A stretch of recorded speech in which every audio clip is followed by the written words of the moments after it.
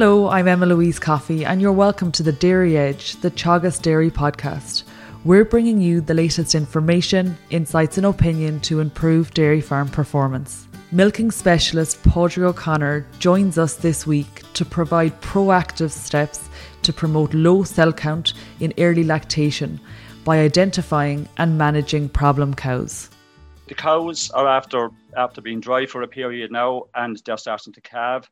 And I suppose, you want to get a sort of a baseline in terms of where their SCC is at the minute. So it's important to, it's a new year, it's a new start.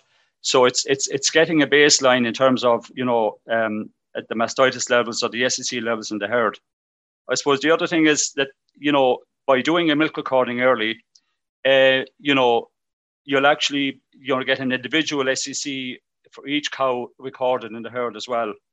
And I suppose that will throw up maybe if there's problem cows there in terms of if they're high SCC, they have to be dealt with, and I suppose the last point is, you can actually assess, how your dry cow period went by getting that milk recording done early.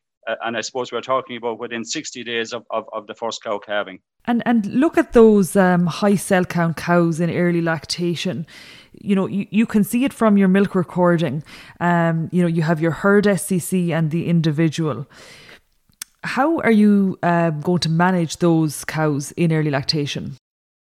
There's two elements here. One is when you have a cow with high SCC, she's going to elevate your bull tank. And I suppose the second part, which is really the most important part, is that if you don't do anything with these high SCC cows, they're actually going to infect other cows in the herd. So in other words, if you milk a cow that has a high SCC, and if you don't do anything with that cluster before you put it onto the next cow, the next 6 or 7 cows, after that, milking that infected cow is actually going to be you'll actually infect those cows. Do you know what I mean? So the impact it has is really serious. Do you know what I mean? So I suppose, what can you do with them? Really, I suppose if it's practical, try to milk them last, so as there's no cross infection there. Now, sometimes that's not always possible. So you might maybe go down the route of maybe dipping clusters after actually milking that high SCC cow. And I suppose the other thing is that it's important, I suppose, at this stage as well, that we take sterile milk samples from those particular cows, because we want to find out, what type of bacteria is causing the mastitis. And also we want to find out, what's the best type of antibiotic tube that we can use to treat that particular cow. And I would say, when you get those results back, I think it's important to have a discussion with your vet as well, in terms of, the vet knows the history of your farm, to get a good, the vet will have a good handle on, maybe what's the best tube and the best antibiotic, for your particular herd. And I suppose, the other thing we need to be conscious of is maybe, identifying, doing a CMT, or a California mastitis test, to identify, what particular quarter in that particular cow is causing the problem. I suppose, Padraig, to take a jump back, identifying those individuals that are elevating the bull tank or, have a high cell count, where are you going to find that information? By doing that milk recording, I suppose the first report that I will actually look at, Emma Louise, is what is called the Cell Check Farm Summary Report, the Cell Check Report. And I suppose there's 4 sections to that report, really. The first section is, it gives you the herd average of the current test. I suppose the next part then is the mastitis levels during the lactation.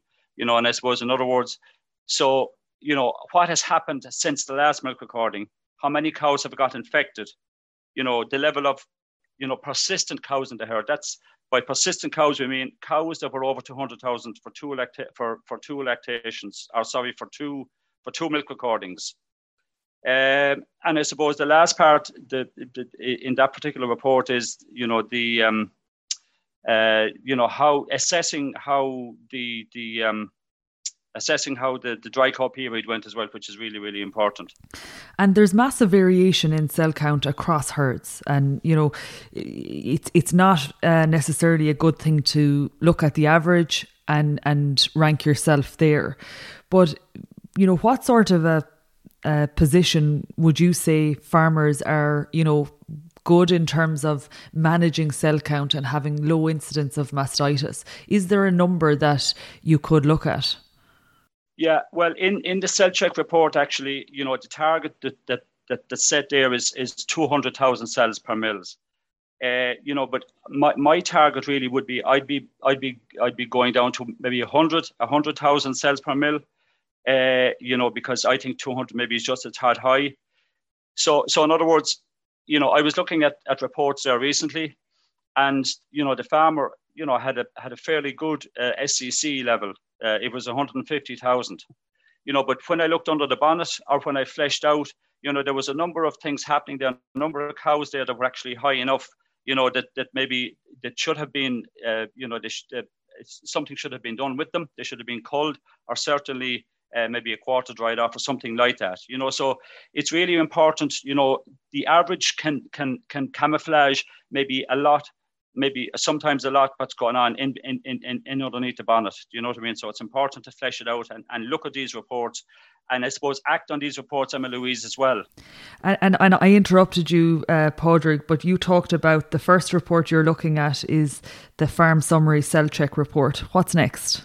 I suppose the next one then is the problem cow report, and that identifies cows that are over 200,000.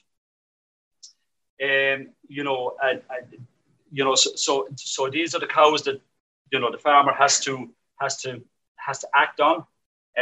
Otherwise, mastitis is going to run riot in the herd if these cows aren't, they're identified. So the farmer has to do something with them.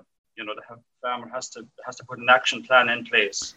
I think the problem cow report is really interesting. As you say, a farmer can have a cell count of 150, which looks really good, but there can be cows in the herd that have, tipped over the million in terms of cell count and even higher, and can be adding 20% to the cell count in terms of the overall bulk sample. So hugely valuable reports. Another point that you mentioned, Padraig, is the CMT test that farmers can use to identify a high quarter, and also I'm hearing more and more from farmers that they use it on every cow before they return to the bulk tank in early lactation. Could you give us a description briefly as to how you would use the CMT paddle to identify a high quarter or identify whether a cow has overall high or low cell count?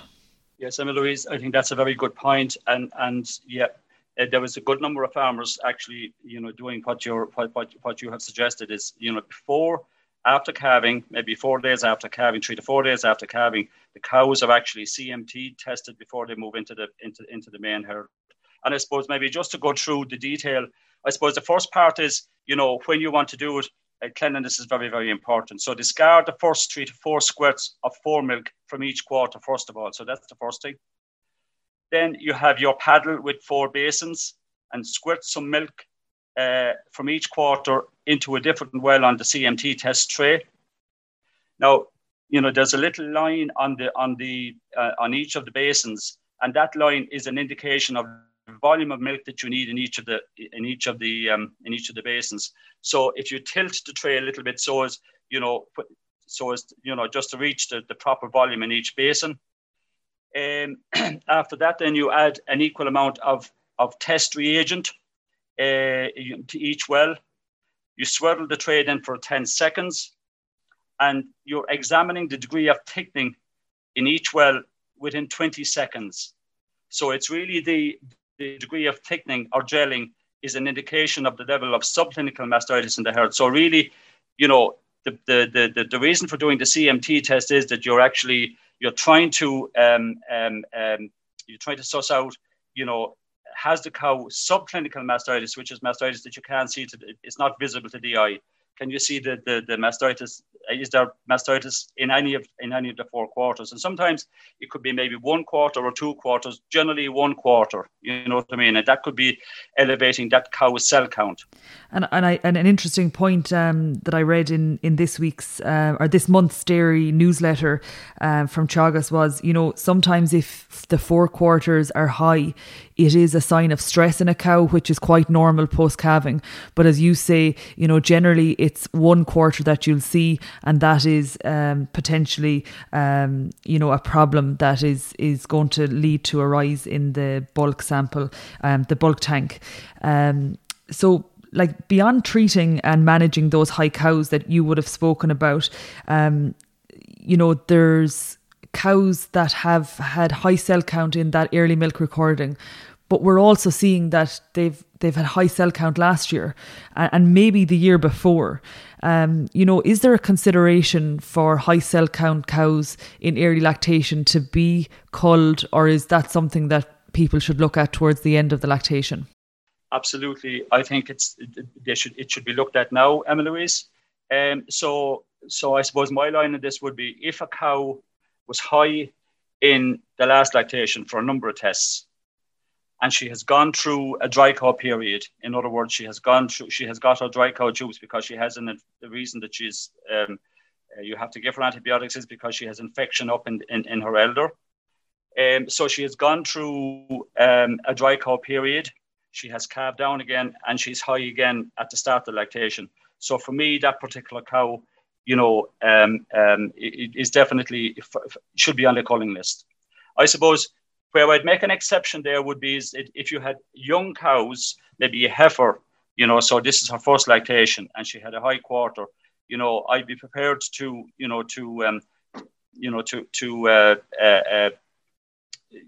I'd be prepared to, to deal with that particular animal, you know, in a more lenient way, you know, because she's young.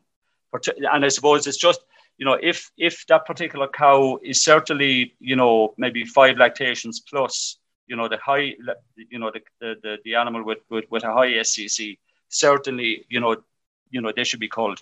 And the amount of damage that those particular cows play in the herd is massive, Emma Louise. And I guess if we think about milk recording on a practical level, you would have recommended that early milk recording is done within 60 days of the first cow calving. And a lot of people are in the scenario where the predicted start of calving is the 1st of February, but they will have cows that have calved from the middle of January. So, you know, while we would have always talked about the 1st of February, so you're looking at the 1st of April and pulling it actually back towards maybe St. Patrick's Day, you know, should those farmers be going earlier? Absolutely. If you want to get those animals within the 60 days, Emma Louise, you're going to have to start earlier, you know, and I think the benefits accrued by doing that early milk recording are massive in terms of particularly assessing the dry cow period. And I suppose the other thing is that if you have problem cows, you're actually, you know, you're identifying those cows earlier. And if you act on those cows in terms of maybe taking them out of the system or not milking them with the main herd, you're really cutting down at that level of cross infection. So it's really, really important.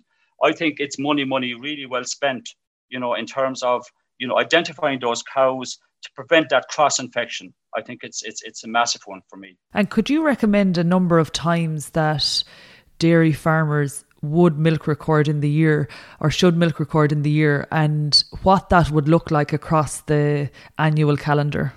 That's a good point. I suppose, look, if somebody was starting off milk recording this year, for example, I would say, you know, maybe if they got 4 milk recordings done, we'd be doing a good job because of the fact they're just starting off.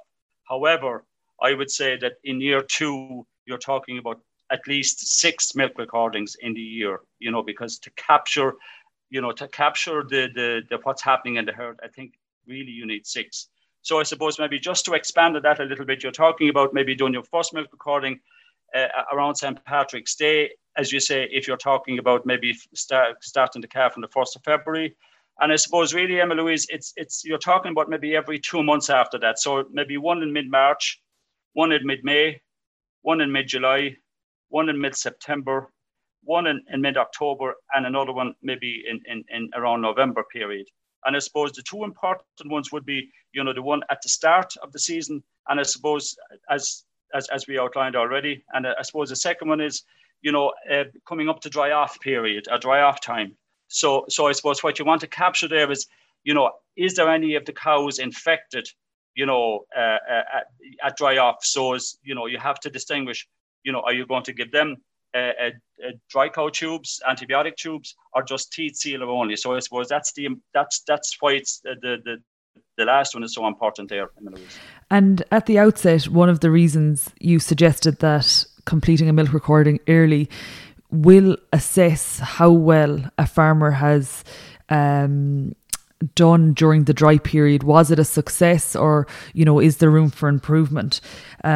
You also mentioned that you can assess that from the cell check report. What exactly are the I suppose the traits or KPIs within the cell check report in relation to the dry period? There's three elements in this part of that report, and the first one is the new infection rate over the dry cow period. And I suppose the target here is less than 10%. So what do I mean by that? So it's any cows, that were under 200,000 for the last milk recording last year, and that are over 200,000 in the first milk recording this year. So that figure should be less than 10%. So in other words, if it's more than that, something has happened during the dry cow period. Was it, your dry cow protocol? Was it, something got to do with the facilities? Or maybe did something happen? Maybe was the calving box area clean enough? So I suppose that's the first one. So the target there is less than 10%. The second part of the second element here is the new infection rate of heifers. So in other words, how many heifers have calved down, with cell counts over 200,000, and that target should be less than 15%. And again, I would be saying to farmers is, have a look at this particular figure, and if there's an issue there, it should be looked at. What is the heifer accommodation? Is it good enough? Were the cubicles kept clean enough? Where were those heifers calved? Was that okay? And I suppose the last part, the third element to this would be the cure rate over the dry period. And again, I suppose, what do I mean by that? What this is any cows that were over 200,000 in the last milk recording, and that are less than 200,000 in the milk recording for this year, so that target should be 85%. So in other words, or 85% or more, that the higher that figure is, the better it is, because in other words, it showed that, I suppose, that the antibiotic that you used for that particular cow, because she was over 200,000, worked, and you had a good protocol in place as well in terms of the whole dry cow infusing the tubes.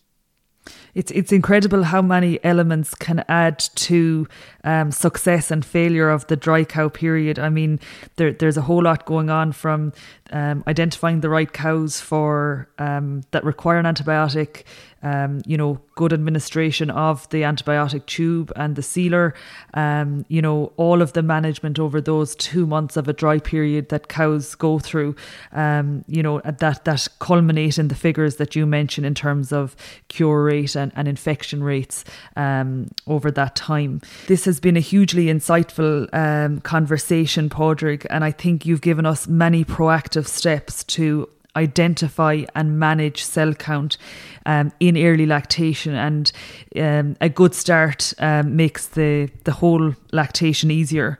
And I think one key point that you made, while average cell count might look good, people really need to look under the bonnet and look at individual cows to ensure there isn't a problem brewing that is going to rise and become a bigger issue further into lactation. Thank you, Padraig. Thanks, Emma Louise. That's it for this week's episode of the Dairy Edge podcast, and my thanks to Padraig O'Connor for joining me on this week's show. Don't forget to rate, review and subscribe to the podcast. You can listen on Apple and Google Podcasts as well as Spotify. And for more information, go to the Teagasc website at teagasc.ie. I'm Emma Louise Coffey, and join me next time for your Dairy Edge.